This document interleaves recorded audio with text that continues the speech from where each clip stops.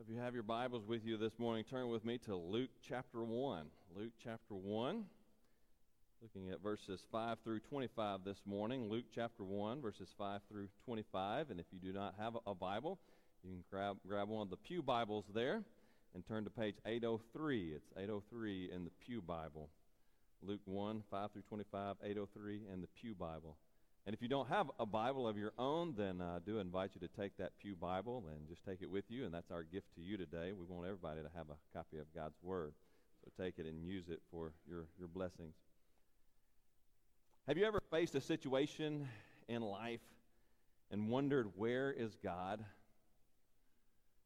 Have you ever wondered in times of crisis, especially in times of crisis, is God truly faithful? Is He always there as He says He's there? Does He truly never leave me or forsake me? I mean, is God truly faithful to His promises? You know, in life, everyone at one time or the other experiences some kind of doubt. Doubt about God, doubt if He's really there as He says He's there. And in today's text, we see that even the most faithful of believers have moments of doubt, moments of faithlessness. Yet, as our text will show us, we can be assured that God is always faithful. God is always faithful. And in today's text, we're going to see three lessons about God's faithfulness that shows us that God is truly always faithful. So today we are starting our Christmas series as we begin to look at the nativity story in Luke's gospel. And it starts with the foretelling of the birth of John the Baptist. John was the forerunner of Jesus. So in the announcement of John's birth, it was the announcement of the coming Messiah. He was the one who was to go before the Lord and pronounce His coming. So John is very important to us, and so we start with him today in Luke 1, 5 through 25. Now, if you found your place there in Luke chapter 1, please stand with me in reverence to the reading of God's holy word.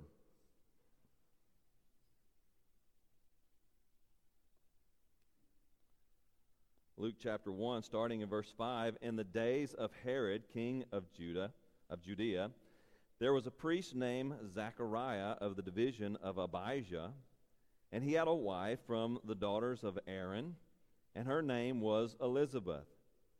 And they were both righteous before God, walking blamelessly in all the commandments and statutes of the Lord.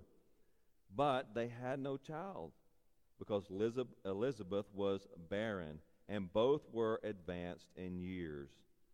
Now, while he was serving as priest before God, when his division was on duty, according to the custom of the priesthood, he was chosen by lot to enter the temple of the Lord and burn incense.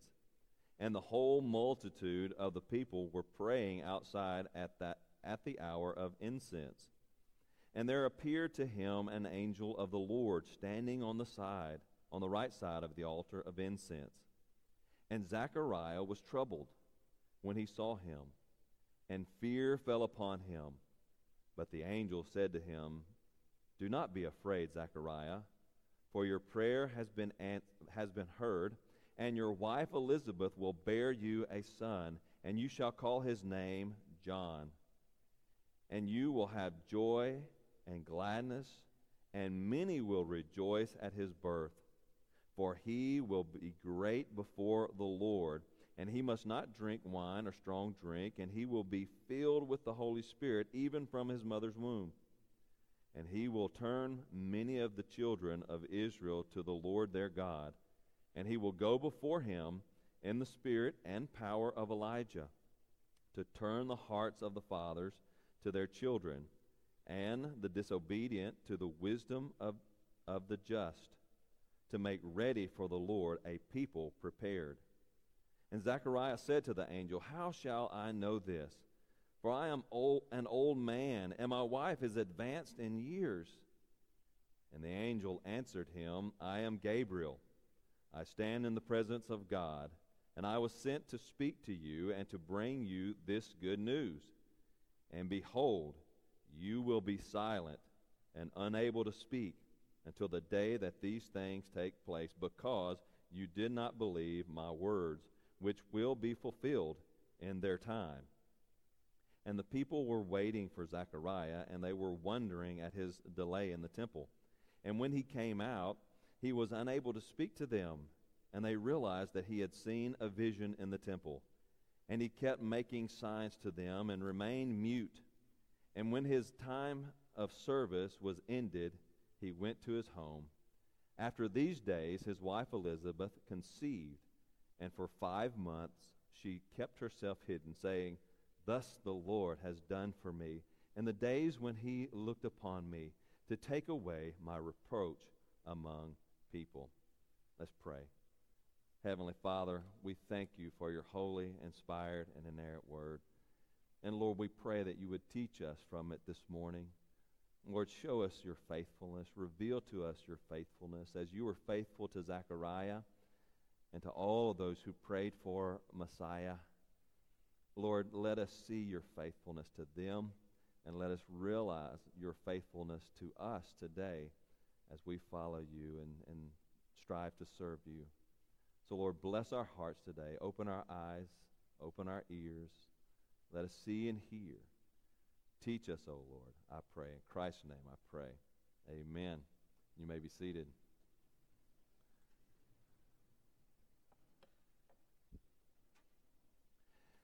Well, as we look at our text this morning, the first lesson you see that you need to learn about God's faithfulness is this: God's faithfulness is not determined by your current situation or circumstance. God's faithfulness is not determined by your current situation or circumstance. Consider Zechariah. Now, Zechariah and his wife Elizabeth, these were godly people. These were good, godly folks. Notice what that first paragraph says there. In the days of Herod, king of Judea, there was a priest named Zechariah of the division of Abijah. And he had a wife from the daughters of Aaron, and her name was Elizabeth. Now, Zechariah, it notes his genealogy. It notes his pedigree, right? He is of the sons of Aaron. He is of the Aaronitic tribes. Now, if you know your Old Testament, you know Aaron was the brother of Moses, and he was the first high priest of Israel. So as God brought the Israelites out of Egypt, brought them out of slavery, and established them as a nation, he established the priestly line through Aaron. Aaron and his descendants were to be the priest of Israel. They were to go into the holy place and the holies of holies and minister unto the Lord, to be that mediator between God and the people of Israel. And so to be of the Aaronitic line, I mean, you had a high pedigree. You are of the sons of Aaron, and Zechariah was of the sons of Aaron. And at this time, he's serving in the temple. He's doing his duty in the temple. Well, not only was he of the Aaronitic clan, but he was also married to a woman, Elizabeth, who was of the Aaronitic tribes as well. She was part of the clan of Aaron as well. And so if you think about that, now the priestly clan, those who were to be priests among Israel, it was required that they, at the very least, they marry someone who was also a Levite. But hey, if you could score a bride who was of the tribes of Aaron, bam, you were there, right? You were good, hot stuff. You were somebody. And Zechariah did that. Zechariah did that. Not only did he have a good Levitical woman, a good Levite woman, but he had someone who was of the tribes of Aaron. He was on top. He had a great pedigree. But not only did he have a good pedigree, right? Not only did he have a good name, but he was also a righteous man. It says he and Elizabeth both, they were righteous folks. They were good, godly folks. It doesn't mean that they were, sinless perfection, right? They weren't sinless. They weren't perfect, but they lived according to God's word. They strived to live according to God's word, to follow God's ways, and And when sin came apparent in their lives, then they went to the temple, they made the proper sacrifices to seek atonement for those sins. And so they were righteous, right? They were good, godly people. We might think of them as someone who was born and raised in the church, right? They were born and raised in the church, raised up in the church, raised to be godly folks. They married someone who was of the church, right? They've got it all together.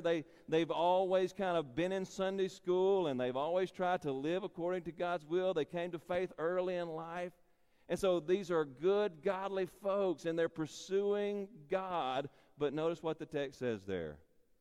But they had no child. There's this big contrast apparent in this text. They were good, godly folks, but they had no child. Now, in first century, and you really see this all throughout the Old Testament especially, it was almost scandalous to be without a child. I mean, that to them was kind of a way of saying that God was against you, right? That you had done something, there's sin in your life, you have offended God, and so God has cursed you by causing you to be barren, even though we see over and over again in the Old Testament stories like Abraham and Sarah and others in the Old Testament who were barren, yet God blessed them, right? Old Testament Scripture shows us over and over again that being barren is no indication of God's favor or disfavor on your life, but yet this was the feel in society. That's why Elizabeth says there at the end that He's removed my reproach. Right? God's removed my reproach by giving me a child, because in their culture it was shameful to be barren. That was a mark of disgrace. And here's these good, godly folks who are in a situation and circumstance in which they are under reproach from all of the people around them.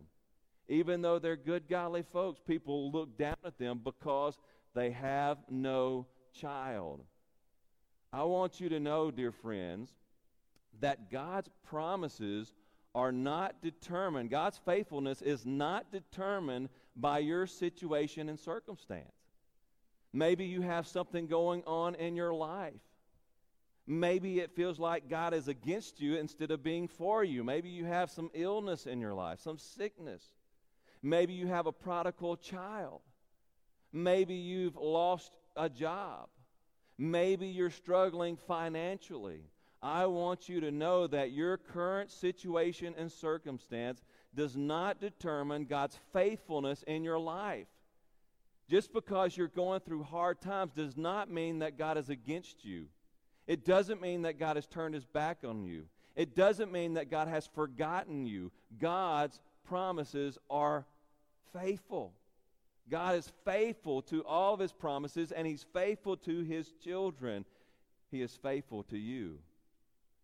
So don't allow your current situation and circumstances to cause you to doubt God's faithfulness. God's faithfulness is never determined by our current situation and circumstances. Second, God's faithfulness is not limited by time. God's faithfulness is not limited by time. We see this as we start to go through this next section, this next paragraph in our text, verses 8 through 17. I want you to notice here that Zechariah's privilege. Now, while he was serving as priest before God, when his division was on duty according to the custom of the priesthood, he was chosen by lot to enter the temple of the Lord and burn incense. Now, let me stop right there and kind of explain something that's going on here. Now, in the Old Testament, and if you've been following along with our reading, the M'Cheyne Bible reading that we've been doing, I read this morning. This morning, our text came from 1 Chronicles chapter 24. In 1 Chronicles chapter 24, we see this whole system being set up by King David. King David, of course, at this point in time, from the time of Aaron and Moses all the way to the time of King David, the Aaronitic tribes have grown, right? They've grown, they've expanded. There's a lot of the priestly line there in Israel. And so what did David do? David, he divided up all of Aaron's kinfolk, all of those who came from Aaron, all of the priestly clan, he divided them up into 24 divisions. And he gave them set times to come into the temple and serve. So 24 divisions, and then each division would come in for 1 week, twice a year, and serve in the temple. In addition to all of the feasts and festivals that would go on throughout the year. So think about the day of Pentecost or the day of Passover. All of those feasts and festivals, all of the priestly clan came in to serve, because at that point you're slaughtering thousands of animals at one time, and so they needed all the help they could get. But throughout the year, your clan, whatever clan you're a member of, if you were of the priestly clans, when it was your time for your clan to come up, your division to come up, you would serve for 1 week, and that would be twice a year. And so Zechariah's time is now, and he's there at the temple. He's going in and he is serving as a priest in the temple. Now, part of their service was to go in every morning and every evening to offer up incense before the Lord in the holy place. So the temple there in Jerusalem, the temple, you had the outer court, and most of the Israelites, the Israelite men, would be able to come into the outer court outside the temple, but only those priests were able to go in the temple. So in the temple there was the holy place, and then there was a curtain, and then there was the Holy of Holies. Now only the high priest got to go to the Holy of Holies, and he only got to do that once a year on the Day of Atonement. But every day there would be a priest who went into the holy place, that first section there in the temple, and he would offer up incense unto the Lord, and this incense was to signify the prayers of Israel. So he would offer the incense there on the altar in the holy place, and when he offered this incense on the altar in the holy place, then he would bow down and he would give a prayer for Israel to the Lord. And so as he was praying, that incense was going up as a sweet aroma to the Lord, marking his prayer going up to the Lord. And so Zechariah got chosen. He got chosen. It says they cast lot. The lot fell on him.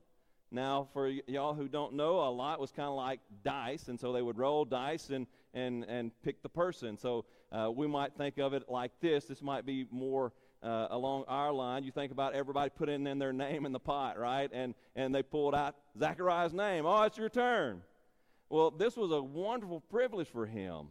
This was a wonderful privilege for anybody to be able to go into the holy place and offer incense on the altar of incense in that holy place. In fact, it was such a privilege that if you ever got your name drawn, your name never went back in the pot, right? That was your once-in-a-lifetime opportunity, and not everybody got to do that. Not all the priests got to do that. But here Zechariah, by the providence of God, of course, it wasn't luck, it was by God's providence, his name was chosen. The dice fell on him, the lot fell on him, and he got to go in. So this is a wonderful privilege for Zechariah to go into the holy place and offer incense unto the Lord. Now, while he is in there, there's an encounter, right? So Zechariah is in there. He's put the incense on the altar. I can imagine him kneeling down before the altar, saying his prayers unto the Lord. And as he is praying, he feels that presence, right? Have you ever been somewhere and you think you're all alone, and then all of a sudden you're like, man, it feels like I'm not alone. And you turn around, oh, there's somebody right there beside you, and you didn't see him come in. You just felt their presence. I can imagine Zechariah kind of feeling that way. Maybe he was there and he was praying, and as he was praying, he felt the presence about him, like, I'm not alone anymore. And he looks up, and there's an angel standing by the altar of the Lord. And you imagine the shock that he felt in that moment. I mean, nobody else was supposed to be in there anyway, and now he looks, and there's this magnificent creature standing beside him there at the altar of the Lord with him. He was in shock. He was in awe. I mean, this is not like another man. This is an angel. And any time in Scripture that you see an angel making an appearance, No one mistakes them for another human being, right? There's this majesticness about them that is apparent in their appearance. And he sees this angel, and he's absolutely startled by his presence there. And what does the angel say? Fear not, Zechariah, for your prayer has been answered. Fear not. Don't be afraid. Don't be scared. I'm here to bless you, not to harm you. I'm here for your good, not for your bad. I want to bless you, and a blessing is coming to you. God has heard your prayers. Now, what's this prayer that God has answered? Well, one, it is the prayer for a child. Now, this was an old prayer. This was a prayer that Zechariah and Elizabeth prayed during their younger years as young adults, even probably up through their 20s, 30s, 40s, and probably even their 50s. They were praying, Lord, give us a child, Lord, give us a child, Lord, give us a child. But at this point in their time, they've quit praying that prayer. They're in their 70s or 80s probably at this point. They're old, right? They're beyond the age of childbearing. That's past. Because Zechariah says, how can this be? I'm old. I'm old. I'm burnt up. And my wife, she's on up in age too. We can't have kids.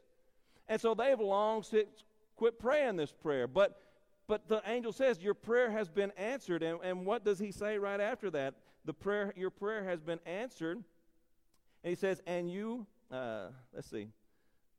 Do not be afraid, Zechariah. This is verse 13. Do not be afraid, Zechariah, for your prayer has been heard, and your wife Elizabeth will bear you a son, and you shall call his name John. So one of the prayers that is being answered is the prayer for a child, for a son who would come take away their reproach, who would continue on their family name, who would help support them and when they were unable to support themselves. Here is the blessing of a son. So part of that prayer is that prayer long forgotten, that they long since quit praying, but God says, I'm here to answer your prayer. But there's another prayer that I think that is in view here as well.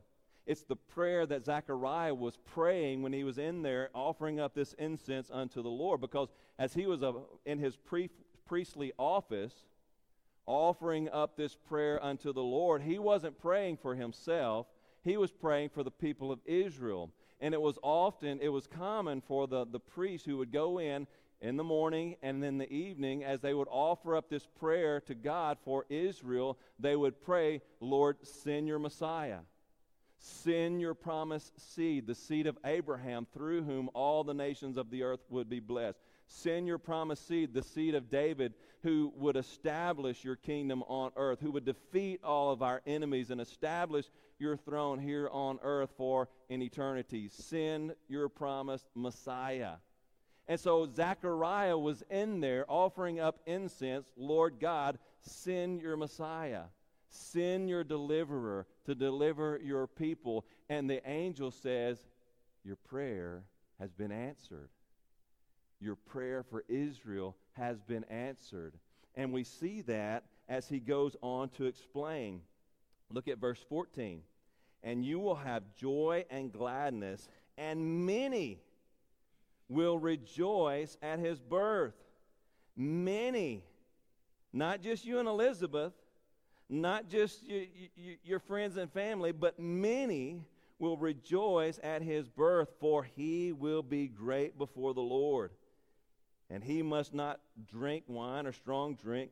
That's because he's consecrated from birth. He's consecrated. He's separated for work unto the Lord. That's what that means. He shall not drink, must not drink wine or strong drink.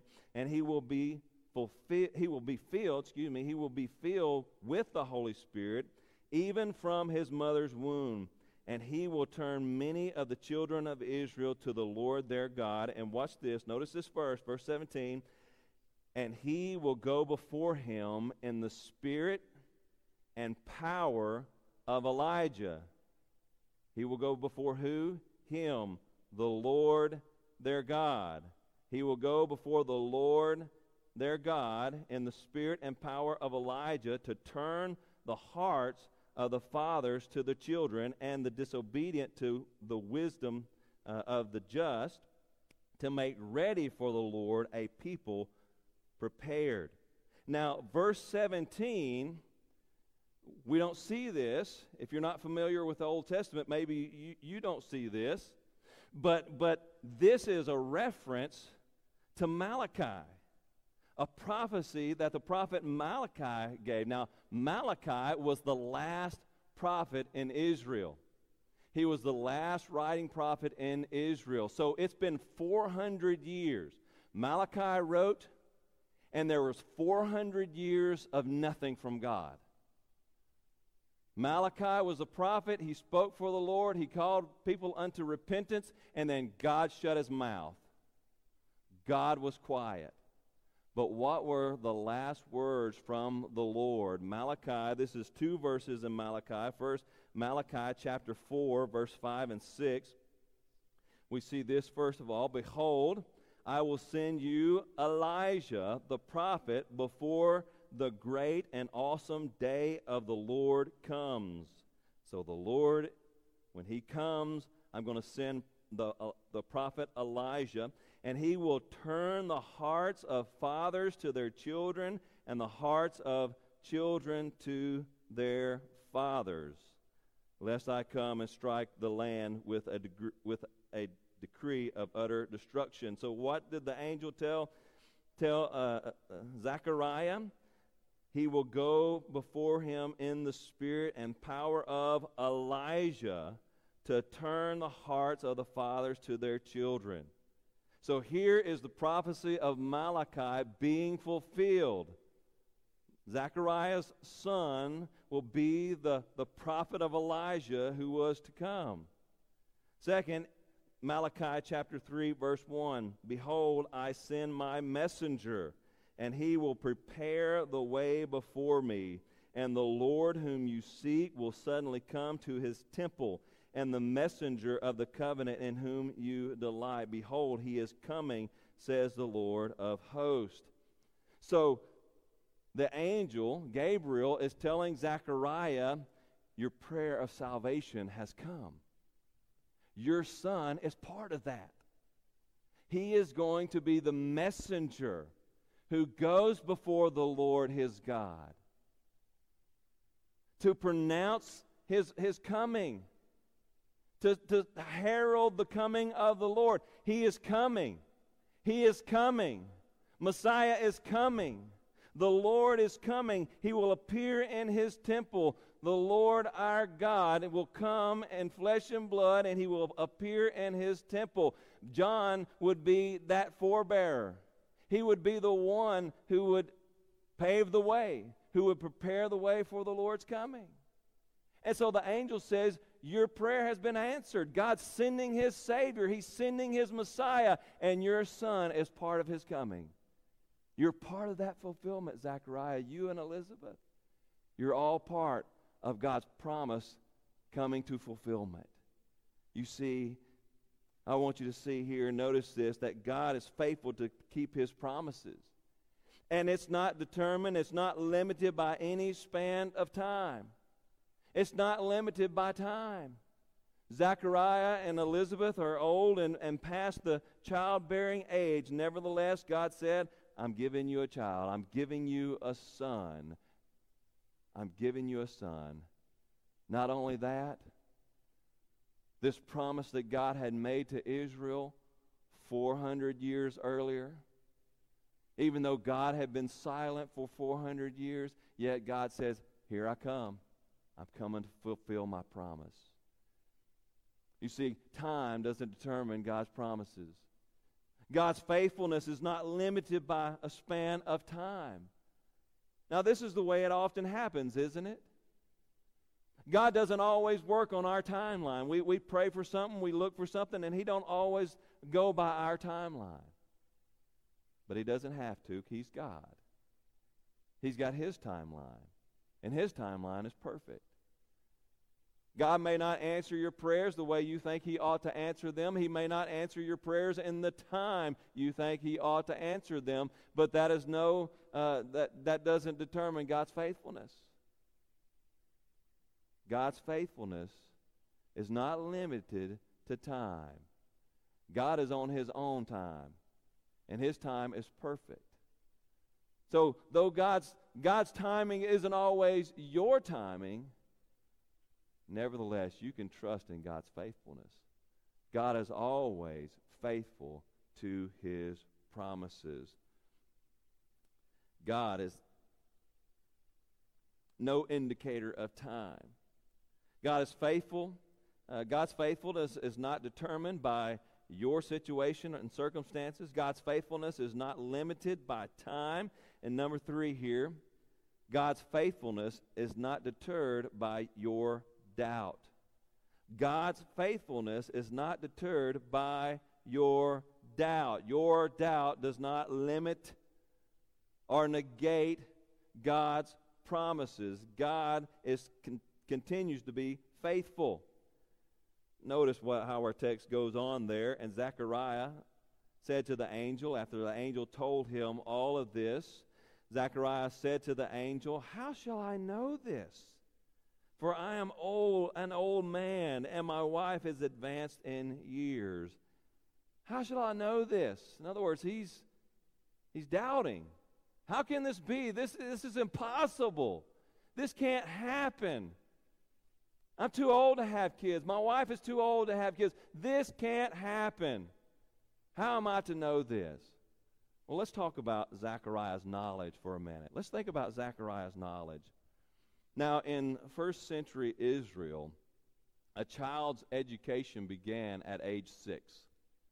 At age 6, they start going to the school in the synagogue, and they begin to attend school in the synagogue where they learn the basics to read and to write. Now, what do you think their textbook is?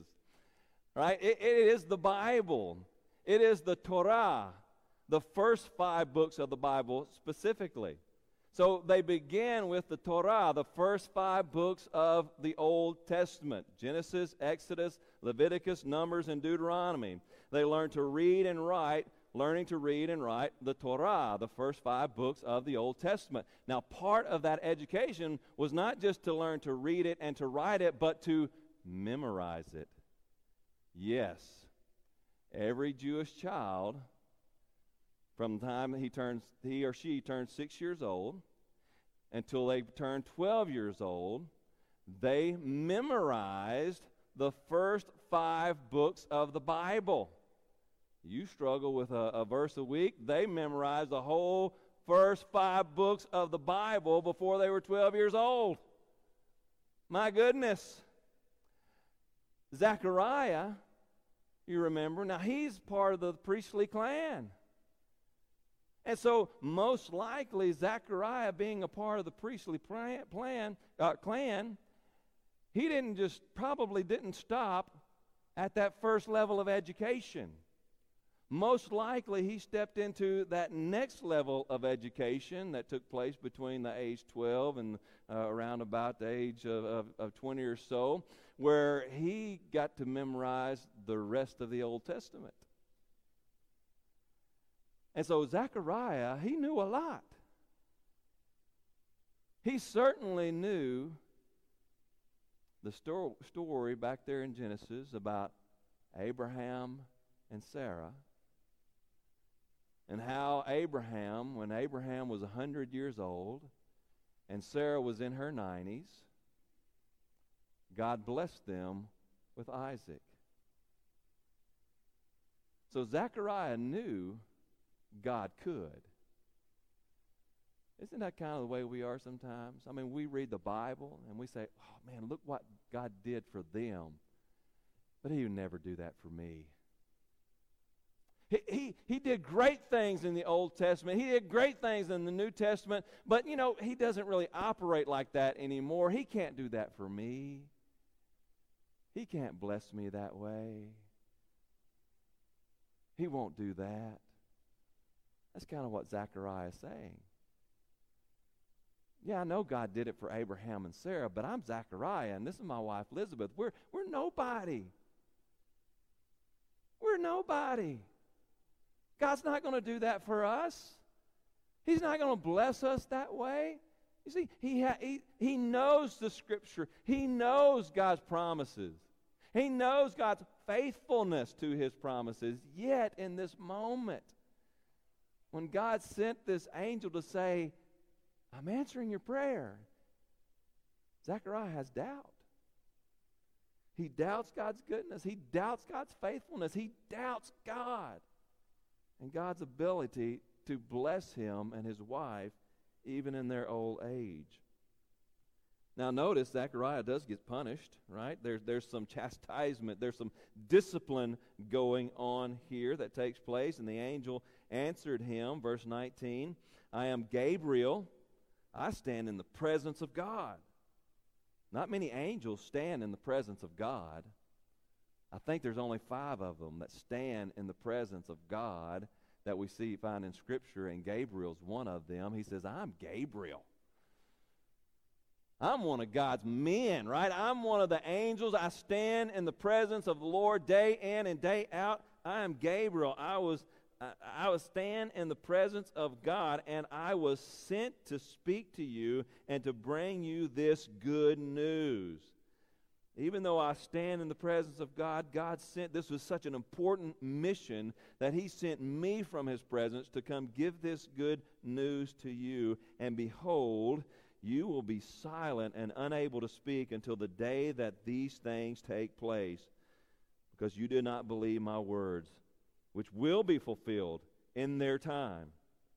And the people were waiting for Zechariah, and they were wondering at his delay in the temple. And when he came out, he was unable to speak to them. And they realized that he had seen a vision in the temple. And he kept making signs to them and remained mute. And when his time of service was ended, he went to his home. So Zechariah, he gets disciplined. He has doubt, and he gets disciplined, right? God takes away his tongue, his ability to speak. Now think about the punishment that's going on here. I mean, have you ever had something really good happen to you? What do you want to do when something really good happens to you? When the Lord blesses you and in such a magnificent way, what do you want to do? You want to go tell everybody about it. Man, look what God has done. Woo! Praise God. I mean, you want to tell somebody when something good happens to you.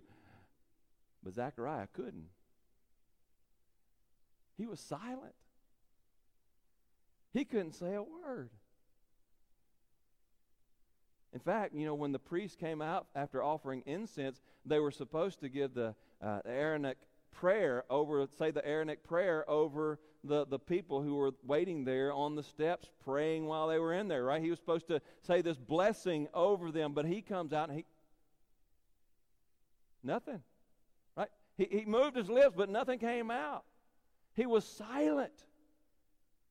And for over 9 months, right, he finished out his service, and then he went home, and then Elizabeth conceived. So there possibly could have been, almost a year's span of time here, 10 to 12 months time here, that he couldn't say a word. He had this magnificent vision. He saw the angel of the Lord right there giving him this good news. This was happening. The salvation of God is coming, yet he could say nothing.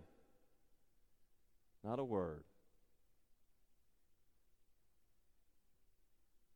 So God chastises him. He disciplines his doubt. But that doesn't mean that God took away the promise. What does the angel say there? Behold, you will not speak, and behold, you will be silent and unable to speak until the day that these things take place. Right? His doubt didn't negate the promise. His doubt didn't negate God's faithfulness. God continues to be faithful. And even when we see there, the next paragraph there at the end, after these things, verse 24, after these things, his wife Elizabeth conceived. And for 5 months she kept herself hidden, saying, thus the Lord has done for me in the days when he looked on me to take away my reproach among people. God's promises was fulfilled. Right? Zechariah's doubt did nothing to take away from, to negate God's promises. God's promises came true.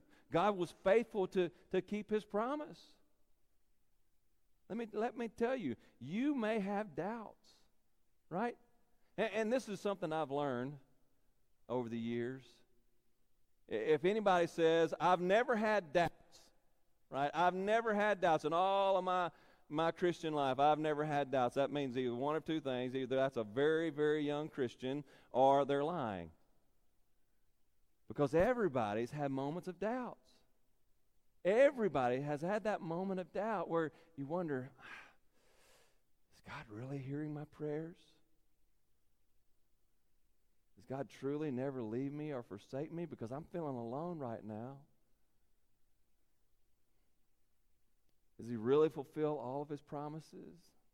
His word says, ask and it will be given to you. Seek and you shall find. Knock and it will be open to you. But I don't know about that because I'm asking, and it seems like God's silent. All Christians at one time or other in their life, you're going to have doubt. That's just part about being a Christian, about being human.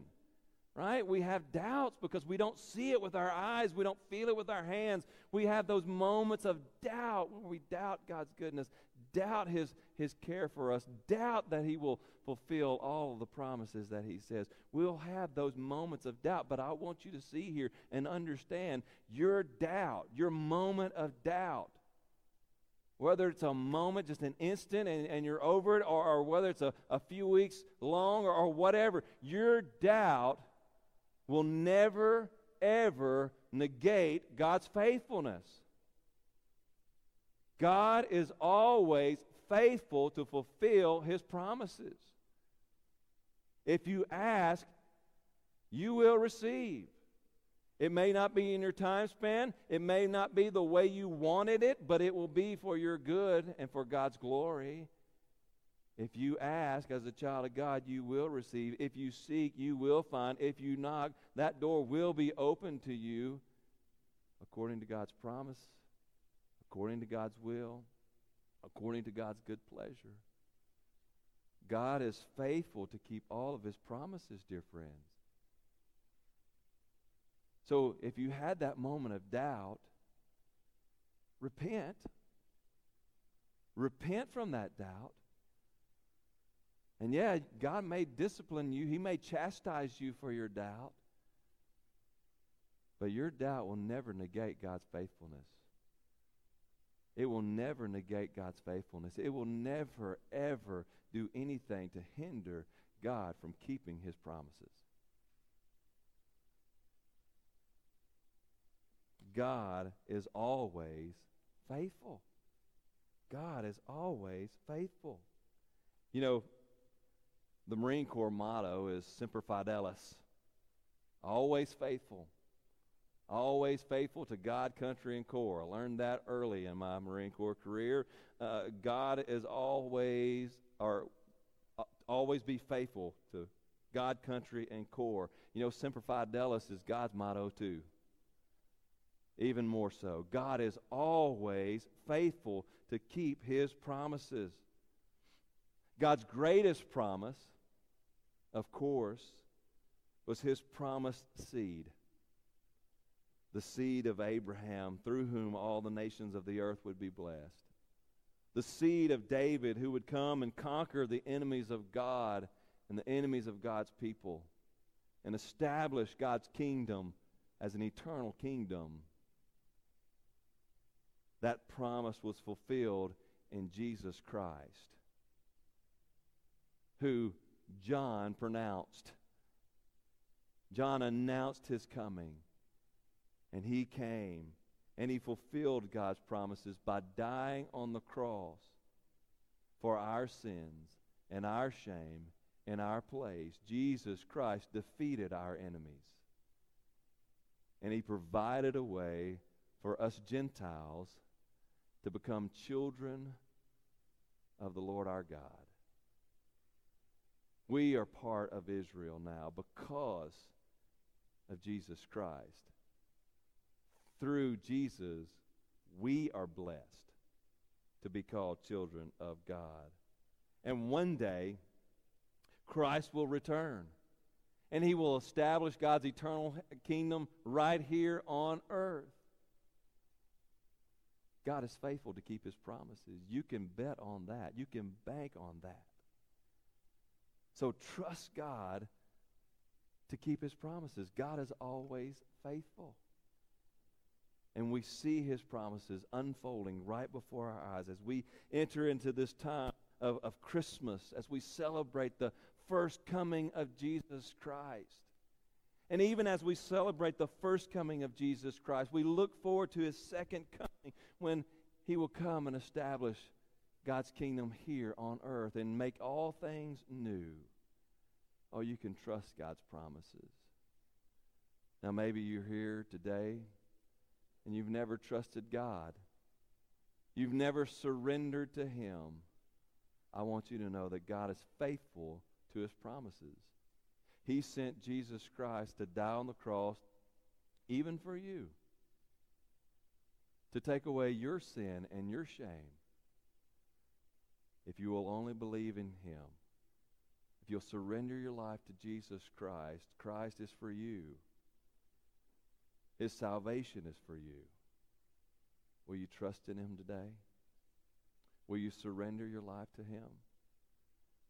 As we begin to enter into this time of invitation, if you've never trusted in Christ, and I want to invite you today to trust in him. Surrender your life to Jesus, and all of God's promises will be for you. And you can look to their fulfillment in Jesus Christ. Maybe you're here today and you've had your doubts. Maybe you're in a season of doubt yourself. You're going through a time of crisis, a time of sorrow. And maybe you're wondering, where's God? Maybe today you just need to repent of that. And just tell God, God, I trust you. I know you're faithful, and I trust you, that I want to invite you in our time of invitation to come down and to do that even today. Whatever it is, we can trust God's faithfulness because God is always faithful. Oh, Heavenly Father, Lord, we thank you for your faithfulness. Even as you demonstrated that to Zechariah and Elizabeth, Lord, we've seen your fulfillment as John came, and even more as Christ came after him. As Christ fulfilled your promise of the Old Testament, the promise of that seed who would come. Lord, we thank you for your faithfulness. When the world is falling apart around us, when leaders lie to us and mislead us, Lord, we can bank on your faithfulness. You are always faithful. And we're thankful for your faithfulness today, Lord. Lord, forgive us in our seasons of doubt. Forgive us when we doubt your faithfulness. And Lord, help us to grow even more in our faith toward you every day. And Lord God, if there's any today who've never trusted in you, never trusted in your faithfulness, never trusted in your promise of salvation through Jesus, and certainly, Lord, today I pray that you would turn their hearts to Christ today. The evidence of your fulfillment is in Scripture, Lord. Let them see that. And let them turn to Christ. This I pray in Christ's name. Amen.